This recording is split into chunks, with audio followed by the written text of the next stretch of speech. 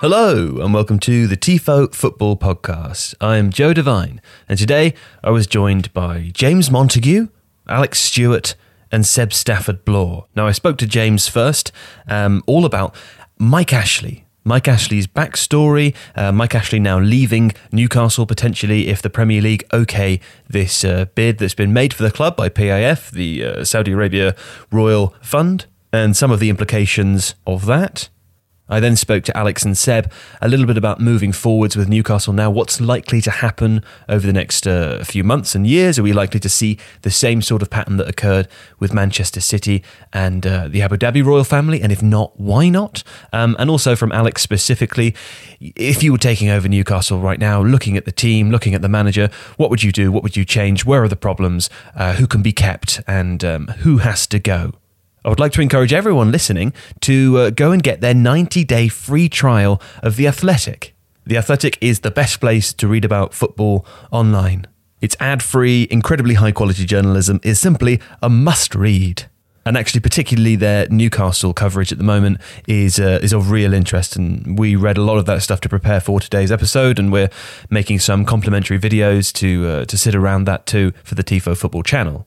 You can get your 90-day free trial by visiting theathletic.co.uk/TIFO90. That's the numbers 90. TIFO90. And hey, it's free. Why the hell not? That's 3 months. Go and check it out. That's The Athletic. For the purposes of today's episode, we begin with James Montague and 20 minutes on the backstory of Mike Ashley. Here we go.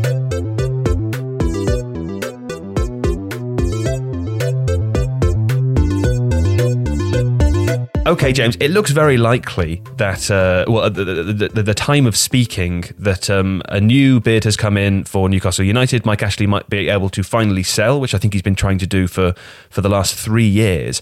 Would you tell us a little bit about Mike Ashley? Because he's a very controversial figure within football. He's, disliked, I would say, vehemently by the majority of Newcastle fans.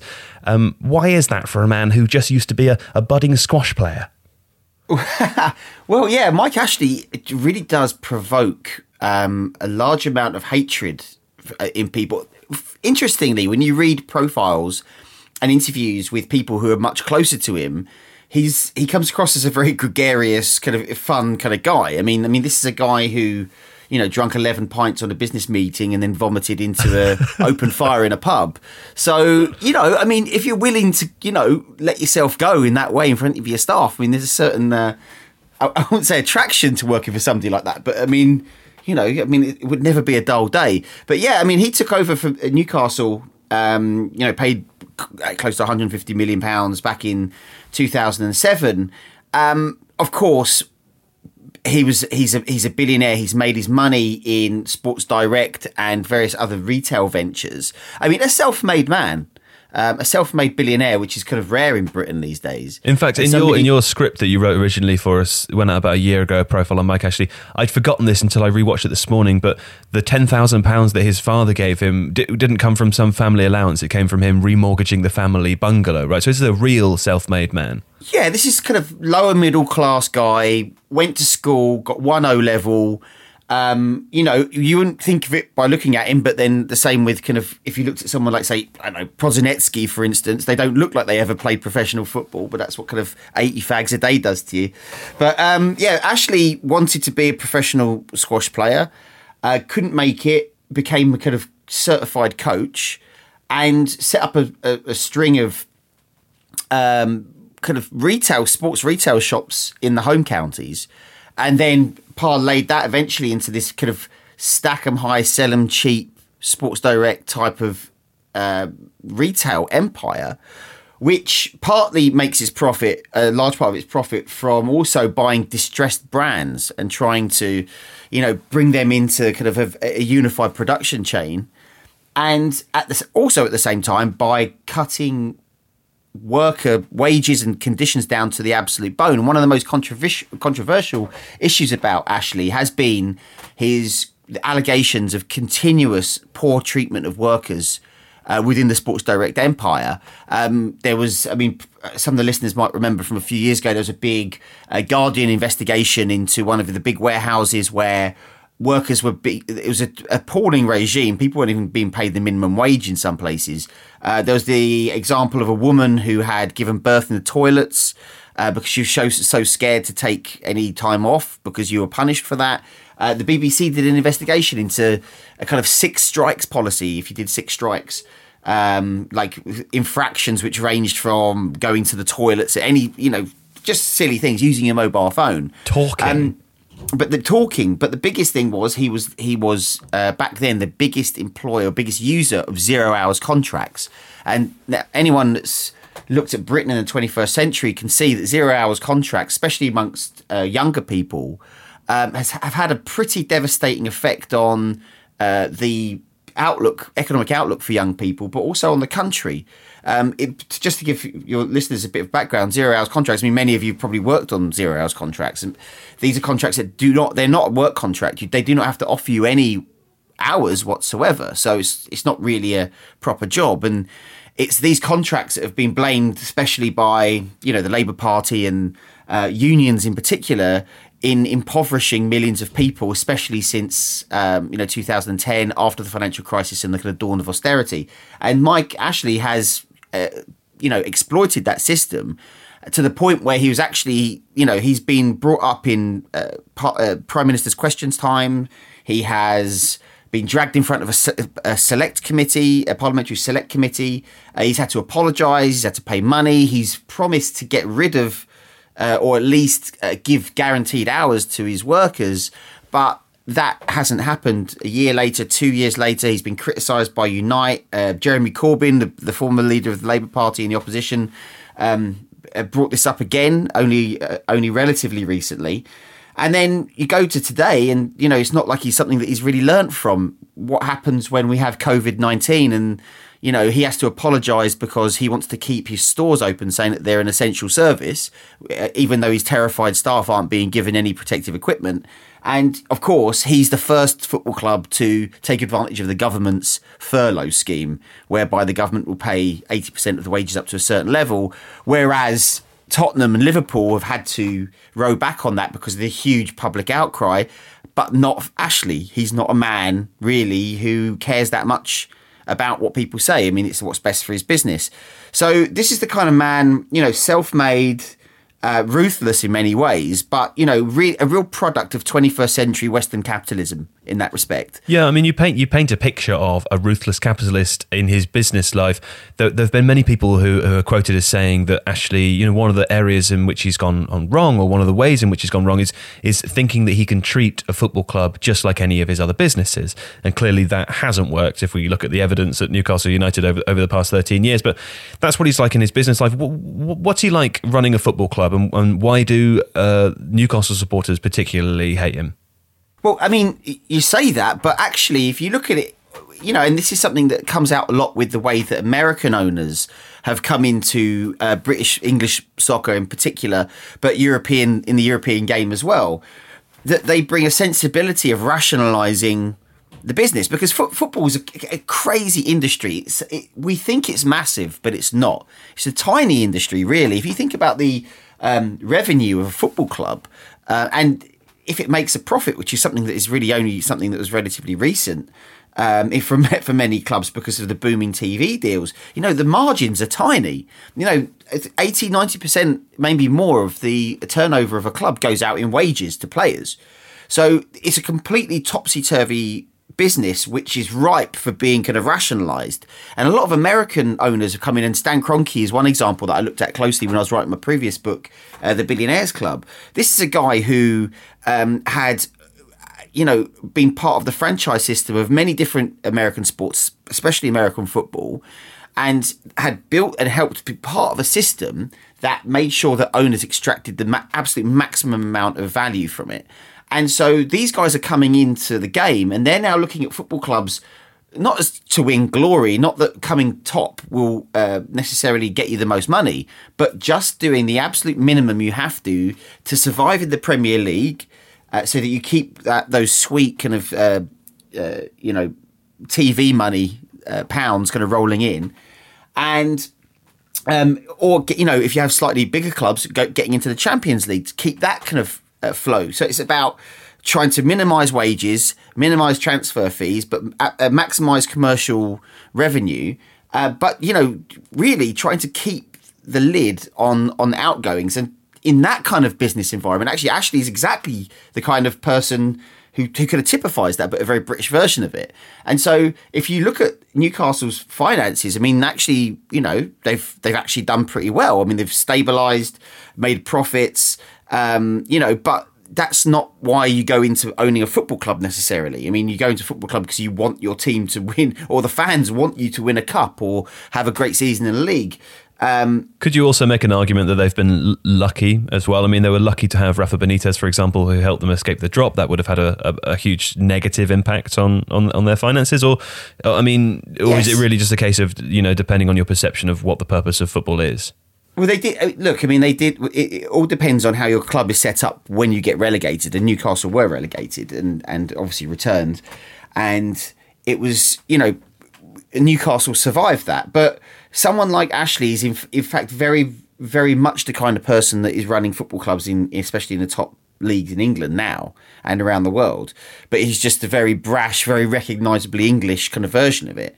But then if you think about the mistakes that he's made, I mean, we can go into sacking Sam Allardyce. I mean, many people probably don't see that as a mistake, but at the time he had a pretty high reputation. This was a guy who had, he's a bit of a miracle worker, ahead of his time almost. Getting rid of him, changing the name of St James's Park to the Sports Direct Arena, it looked small time, And it made a lot of people wonder, like, okay, why have you bought this club? I mean, of course, it's the biggest advertising hoarding in the world, a Premier League football club. And so, he wanted to benefit from that. Could you say to a certain extent that actually, given how much Mike Ashley's name has been in the local or the national parlance for the last 13 years, and given how often Sports Direct is mentioned publicly, that there's the old adage that no news is bad news. Do you think it's kind of worked for him in a way? Well, I was thinking about this today, actually, and yesterday, in relation more to do with sports washing, about how Gulf countries buy football clubs, invest in football clubs and in sport in general, to try to massage their reputation, divert attention away from often the very bad things or the very bad reputation that they might have. And there's a quite good argument that people will say, oh, yeah, well, look, everybody's talking about kafala, like in terms of Qatar, or, look at Manchester City's reputation. Their owners is terrible. So it doesn't work. So it's obviously not sports washing. Whereas I would actually say that perhaps in our media bubble or kind of social media bubble, perhaps their reputation isn't great because of, it's come out a lot of the stuff they've been doing. But actually in the wider public, it's a very different perception. And actually, in the wider public, Manchester City's perception, I mean, until the UEFA charges were brought about, allegedly cooking the books a little bit to make sure that they kind of hit their financial fair play targets, it kind of still worked. Qatar's a bit of a different kettle of fish because the World Cup is such a big thing that I think it has damaged Qatar's reputation. But I think that the perception of in our media bubble of what would affect somebody's reputation and what's out there in the real public, and we see this with elections as well. What's going on, the discussions going on social media aren't the discussions that are being taking place in the country in many respects. And Sports Direct, people are still going there. People are it was still thriving until things outside of its control changed its business. For instance, it halved its profits last year because of Brexit, because because sterling has depreciated by 20%, and that's a huge. If you're a clothing retailer, that's a huge extra cost to be burdened with. And then you're going to have, of course, COVID after that. So it hasn't affected his core business, and so you wonder what kind of reputational damage really happens outside of Newcastle. I mean, this is a guy who not only did he change the name to Sports Direct, but the way to get out of it wasn't to just say, okay, we're going to go back to St James's Park. It was by selling the naming rights to Wonga, it was Wonga that changed the name back as part of the deal. They actually bought the naming rights and changed it back. And this is, Wonga is now synonymous with the payday loan culture and, interest, five-figure interest on small loans. And,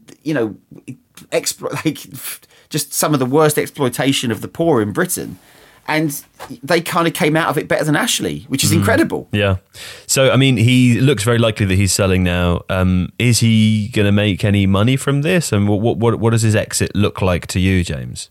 We might see less of him, but I doubt it. I mean, there's going to be lots of other areas where he will be a kind of sheriff of Nottingham type character, and dragged across the coals in the press. There's no doubt about it. I mean, he's going to, if he gets 350 million, he will. I mean, obviously there's loans and all sorts of other things as well, but you know, I think he might make a small profit out of it. But I think it's more the fact that it's been very clear, almost from the second year onwards, that he wanted out, that he made a mistake. He's got in above his head. He's above his head the business of running a football club, on top of all his other businesses. I mean, I remember I visited Dubai, I think shortly after my first book came out about football in the Middle East, and I was doing a feature for 442 about Abu Dhabi and Manchester City, and you know, because no one knew anything about it, they'd just been purchased. And when I was there, Ashley was there as well, trying to hawk the club to somebody, to a sheikh in Dubai. And I remember, I can't remember if it was a picture in the local press or if it was like in the Sun or something, but he turned up and he was in one of these kind of hotel bars, which if anyone goes to Dubai, you know very much, you know, that's where you go, because there's no pubs. There are, but they're in hotels. And it was like an outside hotel bar next to a pool table at night, drinking a pint of lager that probably cost 15 quid, you know, waiting for a sheikh to arrive that never turned up. And you just thought, I mean, if you're willing to put yourself in such a public place to get rid of a club, this isn't something you're really going to love and want to nurture in the future. So, you know, I think he'll get the money and he'll thank the Lord that the Saudis have come in and taken it off him, because there's, in this market, I don't know who else would be there with the money that would be possible, would want to take on a project like this.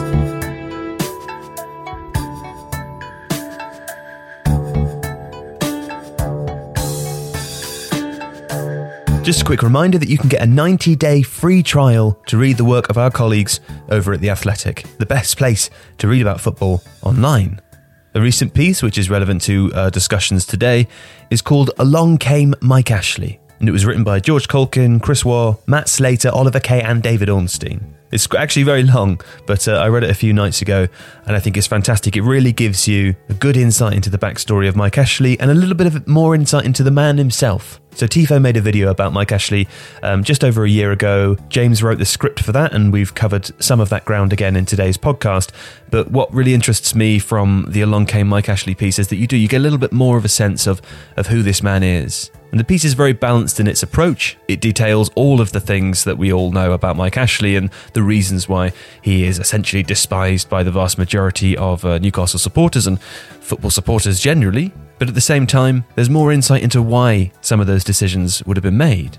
More insight into the man himself, the way that he comes across to colleagues, peers, rivals, staff members, and fans, many of whom The Athletic spoke to in order to write this long piece. So please do go and get your 90-day free trial. You can read that, all of their other Newcastle coverage at this important time, and indeed all of the local and international national coverage across the rest of the site and across 9 other sports other than football too. So if you visit theathletic.co.uk/TIFO90, TIFO90, you can claim that 90-day free trial and enjoy the rest of your week. Anyway, back to the episode now. Thanks for listening.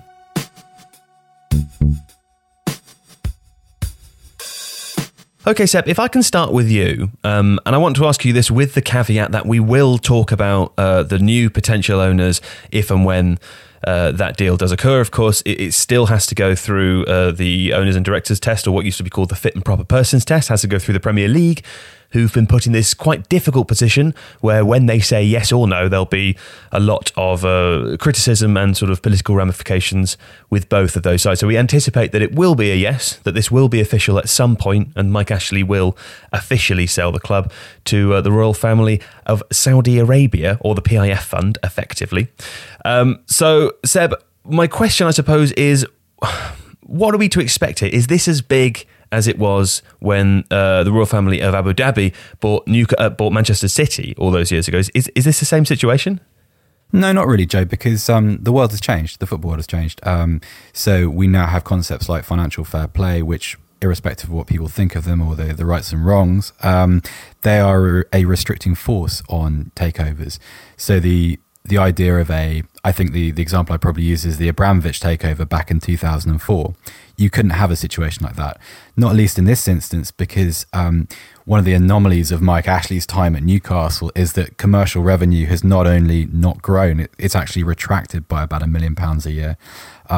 So revenue is an issue for Newcastle. So I think instead of the big traditional splurge, I think what we'll have at first, at least, is a sort of a detoxifying process, a de-Ashleying few months where the physical memories of what Newcastle have been for the last decade and a half are removed. So that includes things like obviously stripping out all of those terrible Sports Direct hoardings from St James's Park. Hopefully, as far as I'm aware, the current shirt sponsor, which is with Fund 88, their 3 years as the club's headline sponsor ends this summer. So there will be a new, probably less offensive kit sponsor. And I think you'll see a lot of things of that nature, probably some work in the community, some sort of heavy-handed PR, because... there's a blueprint for this now. I think so. I mean, Newcastle are in a slightly different position. They're not Paris Saint-Germain in the sense that they don't have that kind of that geographical primacy in England. What they can benefit off is a loyal fan base, being by far the most successful club in their region currently. Sunderland remain for the moment in League One, so their catchment area is very large. But they also have that sort of that nest of intangibles that exist in the Northeast, and I think in this initial period the aim will have to be to play to the audience, to present this as a credible football project, and that doesn't just mean marching in an army of very expensive players on poorly thought out contracts, but actually establishing establishing some transparency. You know, what is the structure actually going to look like? If I'm a Newcastle fan, I want to know before any players arrive, I want to know firstly who's making decisions about the team in terms of its structure, who is the sporting director going to be, and also because the takeover is funded from different sources and involves a lot of people who don't necessarily have a very public profile. I think I probably want to know who's responsible for what within this new regime, who looks after the commercial interests of the club, who is going to be the chief executive, who do I blame when things aren't as they should be? Because as we know from the past, when new people come into a football club, there can be a sort of a 6 to 18 month period of madness where everyone gets a little bit overexcited with the new toy and inefficiencies result. So yeah, transparency, marketing, de-Ashleying, these are the commodities at the moment for Newcastle, I think. I think if we do take some sort of comparison to the situation at Manchester City, which I think is fair because it seems clear to everyone that this is a sort of opportunist act of what has become known as sports washing by a Gulf state with a history of very poor human rights abuses. That's clearly what it is, right? So if we can take some comparison there, the structure and the clarity are things which you don't have at Manchester City. You know that Khaldoon Al-Mubarak is the chairman, for example, but it really isn't clear. You know, even to take it back a stage, it really isn't clear who the actual owner is. And so in this case with Newcastle, the bid has been made. I think 10% of it comes from Amanda Staveley, who sort of spearheaded the deal and helped forward the negotiations. She was also part of the Manchester City deal with Abu Dhabi, but the bid comes from the Saudi Arabian Royal Fund, or it's called the PIF. So the clarity around who actually will own the club, I don't think will ever be there in the same way that it isn't really with Man City. And the other thing I would say in response to you is I agree about the point about FFP. It's certainly a lot harder to do, and it's impossible to do what Abramovich did at Chelsea. It's a lot harder to make headway nowadays. However, I think if you're working at UEFA, you're probably thinking this is not great, because suddenly you're in another situation where whatever the rules say, your opponent in the FFP realm now has infinite amounts of money in the same way that Man City do. And so if those emails that were leaked from football leaks are to be believed and are true, then that attitude of, we will spend millions and millions of dollars and take UEFA to court for 10 years rather than to submit to their will, one would assume that would be the same potential outcome. So I think that, sure, FFP does restrict them a little bit, but do you not think that they'll be certainly seeking ways around that, particularly if sort of sponsorship slots are open immediately? Yes, of course. I mean, also, this is a post-Manchester City versus UEFA world. When we're recording this, we still don't really know what the Court of Arbitration for Sport's next move is going to be. So we don't actually have a definitive outcome. But UEFA is, I wouldn't say wise to these little tricks, but aware of their existence. I think what's also relevant is the chief executive of Paris Saint-Germain is on UEFA's executive council.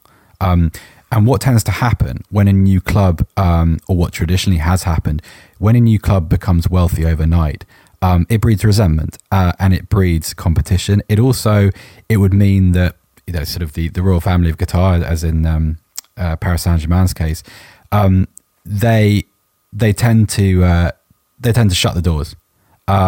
And so you've got to account for whatever lobbying is going to happen within UEFA as a result of this, because teams like Paris Saint-Germain, Manchester City, to a lesser extent Chelsea, these are not sides that are going to surrender their financial primacy easily. And particularly in Manchester City's case, on the basis of how much duress, rightly or wrongly, they've been placed under with regards to FFP issue, they're going to want to see similarly strict application to any new side, and that includes Newcastle. Just one other thing, Joe, when we talk about transparency, I mean, I don't want to speak for fans, but I have been paying attention to the reaction of the Newcastle public to this news and the impending takeover. Now, I think what matters in terms of transparency to the majority is not who owns the club in what percentages. That's an entirely different situation. I think what matters to them at the moment is going to be who makes decisions pertaining to the club. So Manchester City are probably a good example there, because everyone knows the flow of footballing power within the organisation. Chiqui Berigstein is obviously a chief executive. Ferran Soriano, we know his views on the way football should run. I'd recommend anyone to read his book if they haven't already done so. It's kind of an absolutely terrifying vision of the future. It's like football's 1984. It's pretty macro, to be euphemistic. So I think that's what matters. They want to know, right, that central midfielder that my team needs, who is identifying him, who is negotiating a price for him, and who's offering the contract. And that's the kind of transparency I think we're dealing in. Yeah. Okay. Well, listen. Obviously, as we said before, I'm going to keep making this caveat because I want to assure people that we are going to focus on the new owners. The fans will have other things to worry about too, and those are things that we're already seeing people talk about. It's a very confusing and difficult situation for supporters. But these things are going to happen, presumably, right? So with that in mind, Alex, I would like to ask you what you think of Newcastle, broadly speaking, as a team on the pitch at the moment. I mean, they play quite a distinctive style in the Premier League, which I'm going to call heavily defensive. Is that right? And presumably, if that is right, do you think, from a sort of PR perspective, that's something they'll be seeking to change? Yes. It has to be. I mean, one of the things that rich owners seem to want to demand when they come into a club is entertaining and attacking football. This was obviously to go back to Abramovich, who Seb cited earlier. That was one of his promises with regards to Chelsea. I think in terms of building a stable revenue base, yes, Newcastle fans are going to turn up to St James's Park irrespective of the quality of football, because they're that kind of fan base. But the more you can generate attacking and exciting football, the more stickiness there is to that proposition. And obviously in terms of the likelihood of achieving European competition, which, is apparently part of their aim, to turn Newcastle United into a Champions League club, they're not going to achieve that with the kind of football that they're playing. I mean, they They are heavily defensive in terms of goals scored. Only Norwich, who are bottom, have scored as few goals. And actually Newcastle have managed to do that on slightly less XG as well. So from an attacking perspective, they are clearly the worst team in the Premier League. They're 13th on the basis largely of their defensive performance, although a huge amount of credit needs to go to Martin Dubravka, the goalkeeper, for that, because Newcastle's XG against is significantly higher than the number of goals they've conceded. So Dubravka is almost certainly responsible for keeping out shots that really should have gone in. If they had a different goalkeeper, then Newcastle would be very definitely a relegation candidate. The football is very stolid. It's very dull. There's quite a lot of long ball. They are quite high up for dribbling numbers and take-ons, but in terms of actually getting the ball successfully into the final third, they're in the bottom 4 or 5 clubs in the league. So there's a huge amount of work to be done. How long until we say goodbye to Steve Bruce? Which I say, I love Steve Bruce. I think he's great. But presumably, I'm going to challenge you on that, Joe. Where does your love for Steve Bruce come from? From his personality, from his sort of character, from he just seems so sweet and nice, and I want to be around him. Mentally, I'm trying to connect this to Robbie Brady somehow, because I'm sure that's where we're heading. It doesn't connect in the same way. But Steve Bruce, I just think he's such a nice man. Basically, I don't know him. I might be completely wrong. My impression of him is that he's one of football's nice men, and so I say that with a heavy heart. But presumably, Steve Bruce, it's already ticking down. Oh, it has to be. I mean, Steve Bruce is the kind of person that you bring in to stabilise a club, which I think he has done. He's a defence first and foremost kind of manager. I think the issue is that Newcastle do have some relatively exciting attacking players in Almiron, Alan Saint-Maxime and Joelinton, who we've looked at in a video previously. But Bruce is not really... He doesn't appear to have a great idea of how to use them.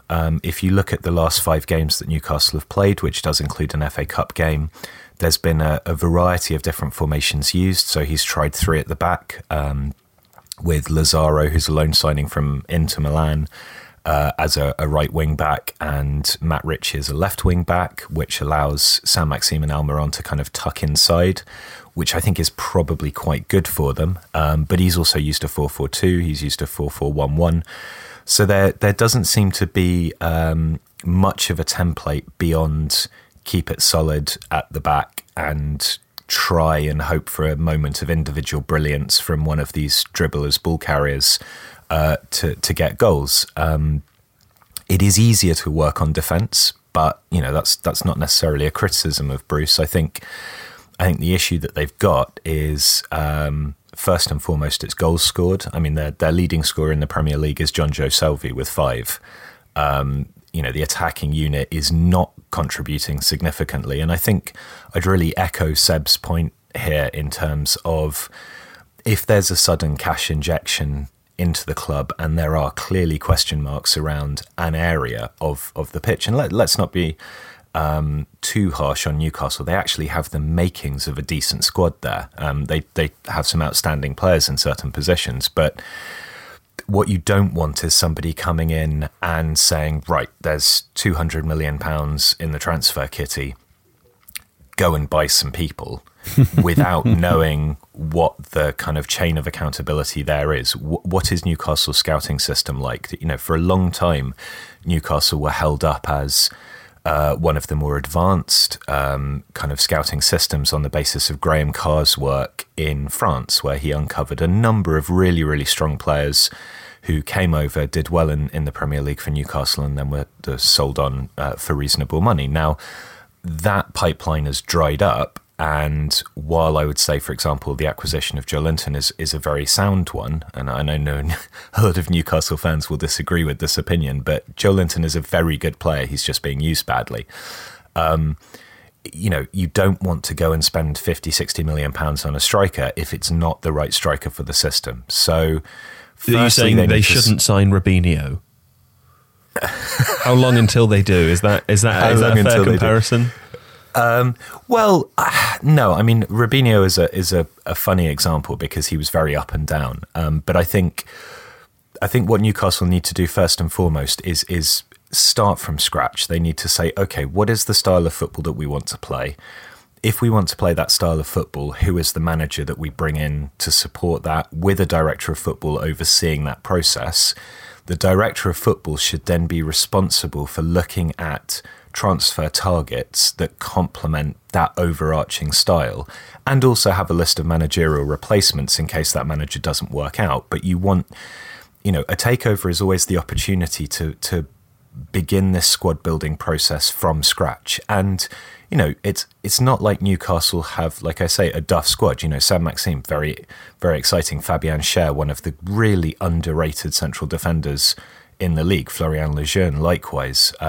Lascelles I put in that bracket as well. I would keep Lascelles. I think he's absolutely. excellent. I would definitely keep Lascelles. I think Dubravka is an outstanding goalkeeper.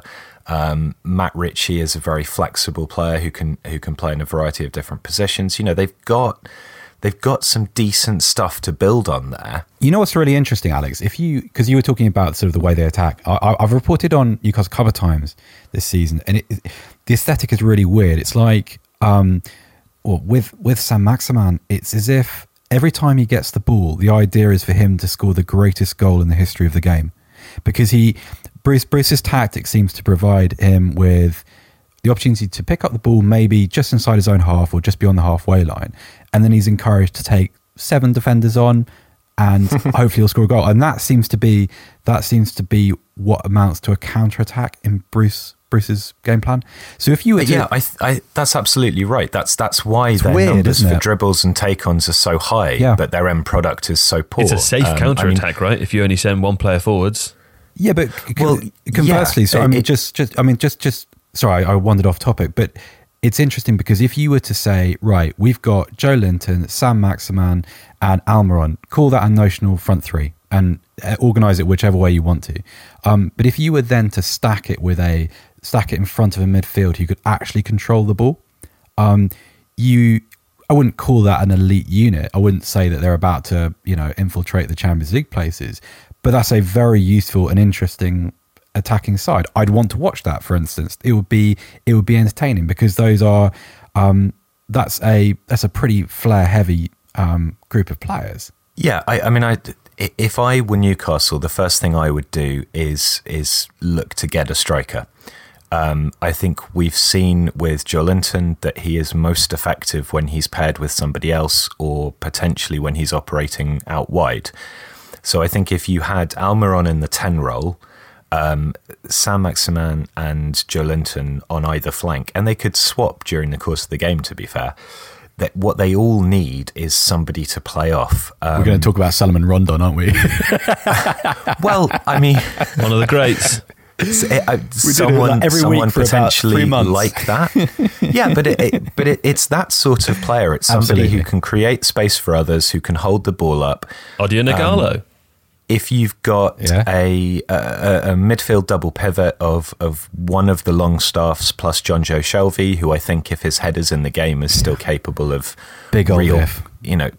Well, I mean, he's a John Joe Shelvey player. I think he's so gifted. But you're absolutely right. He's such a give him somebody else's brain. He blows incredibly hot and cold, doesn't he? But when he's good, he's superb. Yes. And if you look at Newcastle's current striking options, you've got Yoshinori Muto, who's basically done nothing and has had injury problems.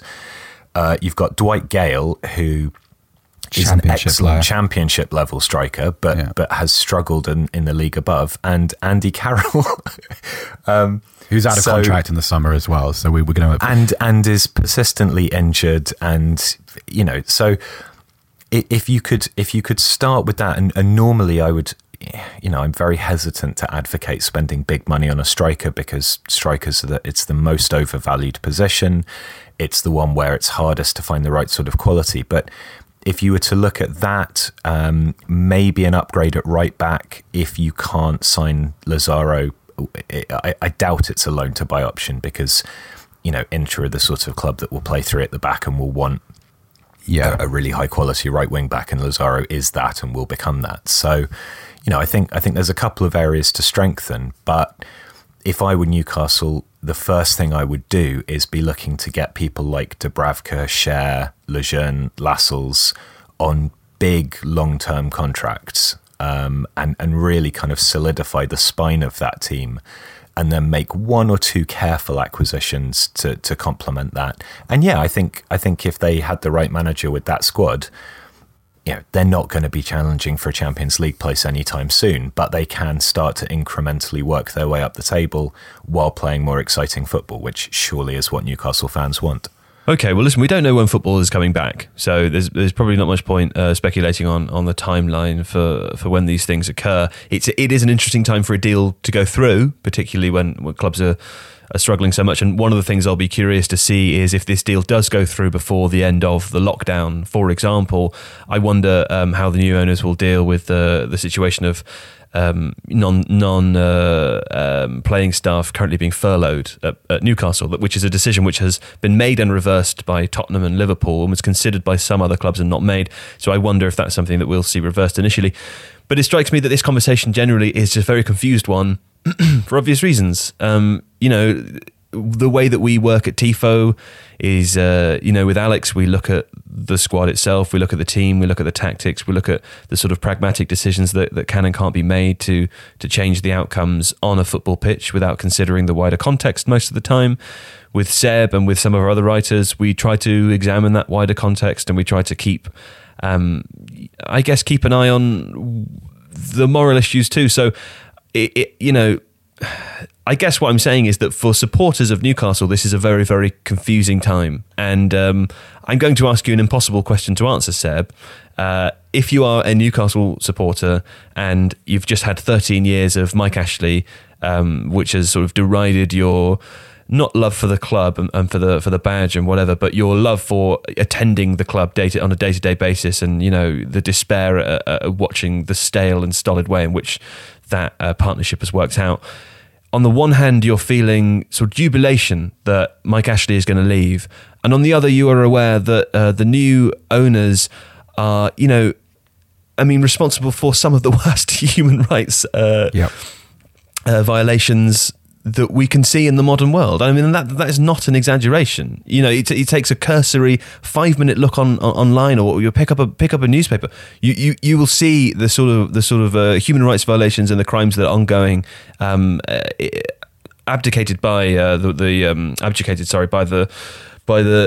leadership in a Gulf state like Saudi Arabia. So, how do supporters rectify those two things? How do you not do what we've just done, or can you, which is to talk about it a bit and then go on and talk about the actual football? Because ultimately that is what is going to happen. Does that? I know that was a winding way of getting there. No, but that makes sense, right? Yeah, but Joe, I think that we need to take a long winding way to get there with these questions because they're really conflicting. So last week I was writing an article for another website about what Newcastle need to do from a footballing perspective, what their next steps should be. And I remember talking to the editor about it, and she said, we want to do that. I said, well, how can you skip through to that without seeming like you're ignoring the obvious? And I think a good rule, my big thing here is, in the first instance, I don't believe fans should be held accountable for the actions of their owners. I don't believe that fans should be answerable in any way. And nor do I believe, unless you're in this situation yourself. So I'm a Tottenham fan. So say the situation's presented itself at White Hart Lane, a similar ethical dilemma. If I myself have not made the decision to say, right, that's it, I've had enough of this club, I'm turning my back, I don't really have the right to demand that of somebody else, of another fan. Because A, I have no idea what it is, and B, to preach that is to misunderstand what fandom is. That being said, I think there is a line between not holding people accountable and then tolerating the kind of apologism that we've seen in the past. So if fans are aware of it, then that is their business. What I don't really agree with is these warrior cells that develop. We've seen this with Manchester City in the past. It happens a little bit with Paris Saint-Germain too. We notice it less because it tends to happen in French, obviously. but you get these people that all of a sudden they become Wikipedia experts on human rights abuses in the Middle East, because it is their club and they sense that it is their obligation to be that person. They think it's a sort of a branch of fandom. I don't believe it is. I will not sort of demand that any Newcastle fan does that. And I'm not going to collar a Newcastle supporter in the street and say, right, well, you know, your club is now owned by these people. Here's my long list of grievances and ethical issues that I have with those people. Explain yourself. It's not the fans' position that. And so what you're left with is this really difficult territory where it feels like even from a journalistic perspective, even if you want to write about a purely sporting issue at Newcastle, at the moment there's this weird implied obligation that your first paragraph has to be full of these asterisks that sort of identify you as someone that knows what this is, knows is fully versed in the kind of the practices of sports washing, but has to talk about the football as if they're playing dumb anyway. It's very, very difficult, and pretending otherwise is disingenuous. And well, I would also, add to what you say there, Seb, though. I mean, I agree with the majority of what you've said. I think one of the issues that we have when situations like this arise, and this is very noticeable as it relates to Manchester City and certainly other clubs around Europe as well, is that owners have realised that when they buy a Western football club, they're also buying a kind of online army of people. Yeah. And that this Without absolutely does right. not relate to all supporters, and I would never suggest that it does. But it is absolutely clear that there is a certain strain of supporters who support particular clubs owned by conflicted and complicated ownership structures, who then take it upon themselves to defend those owners at every possible opportunity, and often use the kind of whataboutery to do so. And that's something that has not gone unnoticed by people who are seeking to use sports to sports wash whatever it is. And I think, of course, you're absolutely right. Fans should not be blamed for the owners of their clubs. At the same time, fans should not actively defend them against all other things, right? No, I completely agree with you, and that's where the line exists, Joe, because you're absolutely right. What some people have identified, particularly people who are investing in English football clubs, is that you do get these sort of battalions. It's a kind of a privilege of owning a football club. But then that in itself is really nothing new. If you look back at sort of various controversies, which don't even relate to, takeovers. I mean, I remember, for instance, the Luis Suarez controversy, the Patrice Evra incident. Yeah. And I think that's just as abhorrent, this practice of excusing things on account of what the guilty party did and what colour shirt they were wearing at the time. I completely disagree with that. So all I can base on at the moment is this small group of Newcastle supporters who I interact with online. And the consensus between them seems to be, and I don't pretend this is, any meaningful sample, but the consensus among those seems to be these people are guilty of terrible things, and I'm aware of that. And this is my football club, and I have a vested interest in that. I have been there for longer than these owners, and I will probably be there after they've gone. Now, their struggle is to try and keep those things in separate compartments. And having never been in that position myself, I don't know. I can't speak for how difficult it is. I think it's self-evident. I think it's a very trying process, and I think anyone, I don't know. I'm fine saying that I don't know, because we are still coming to terms with these things and trying to properly understand them. And in my mind, just in my opinion, this is a kind of a new low watermark in the who owns football clubs debate. And so we're really entering uncharted territory.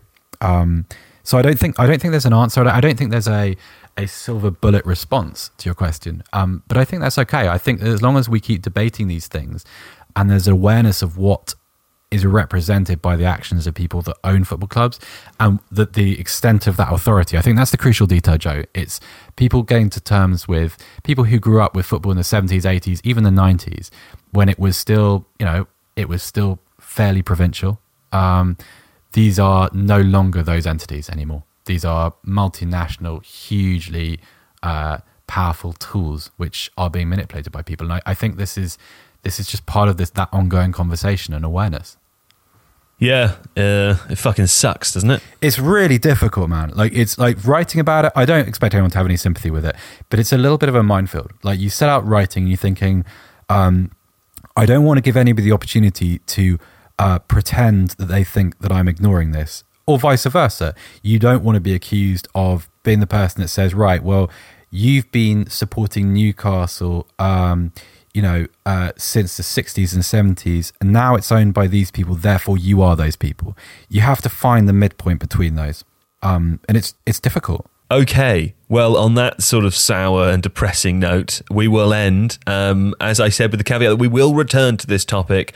We're going to bring James Montague back to discuss this in full and discuss all of those aspects that we were just talking about there, the sale itself, some very interesting characters who enter into that, Amanda Staveley being one of them, Mohammed bin Salman, who is the Crown Prince of Saudi Arabia, who is at the centre of a huge number of controversies and is also ultimately the owner of the PIF fund, which now owns Newcastle, well, which will own Newcastle after it goes through. So there's lots to discuss there, and lots of interesting stories. We will come back and do that in full. We're just going to wait for it to become official before we release that podcast. But thank you very much for listening today. We will be back on Thursday. Alex and I are discussing what are we discussing, Alex? You haven't actually told me yet. What's going out on Thursday? I don't know. Oh, we're discussing parking the bus. Parking the bus. Oh, parking the bus. We're discussing parking the... Sorry, I forgot about that because, Okay. Who cares about parking the bus when the world is at stake? No, that's fine. It's a new era of organisation, this. I know, it really is. The best thing is that we organise earlier now, but subsequently I forget what we've organised. Anyway, we will be back on Thursday with that.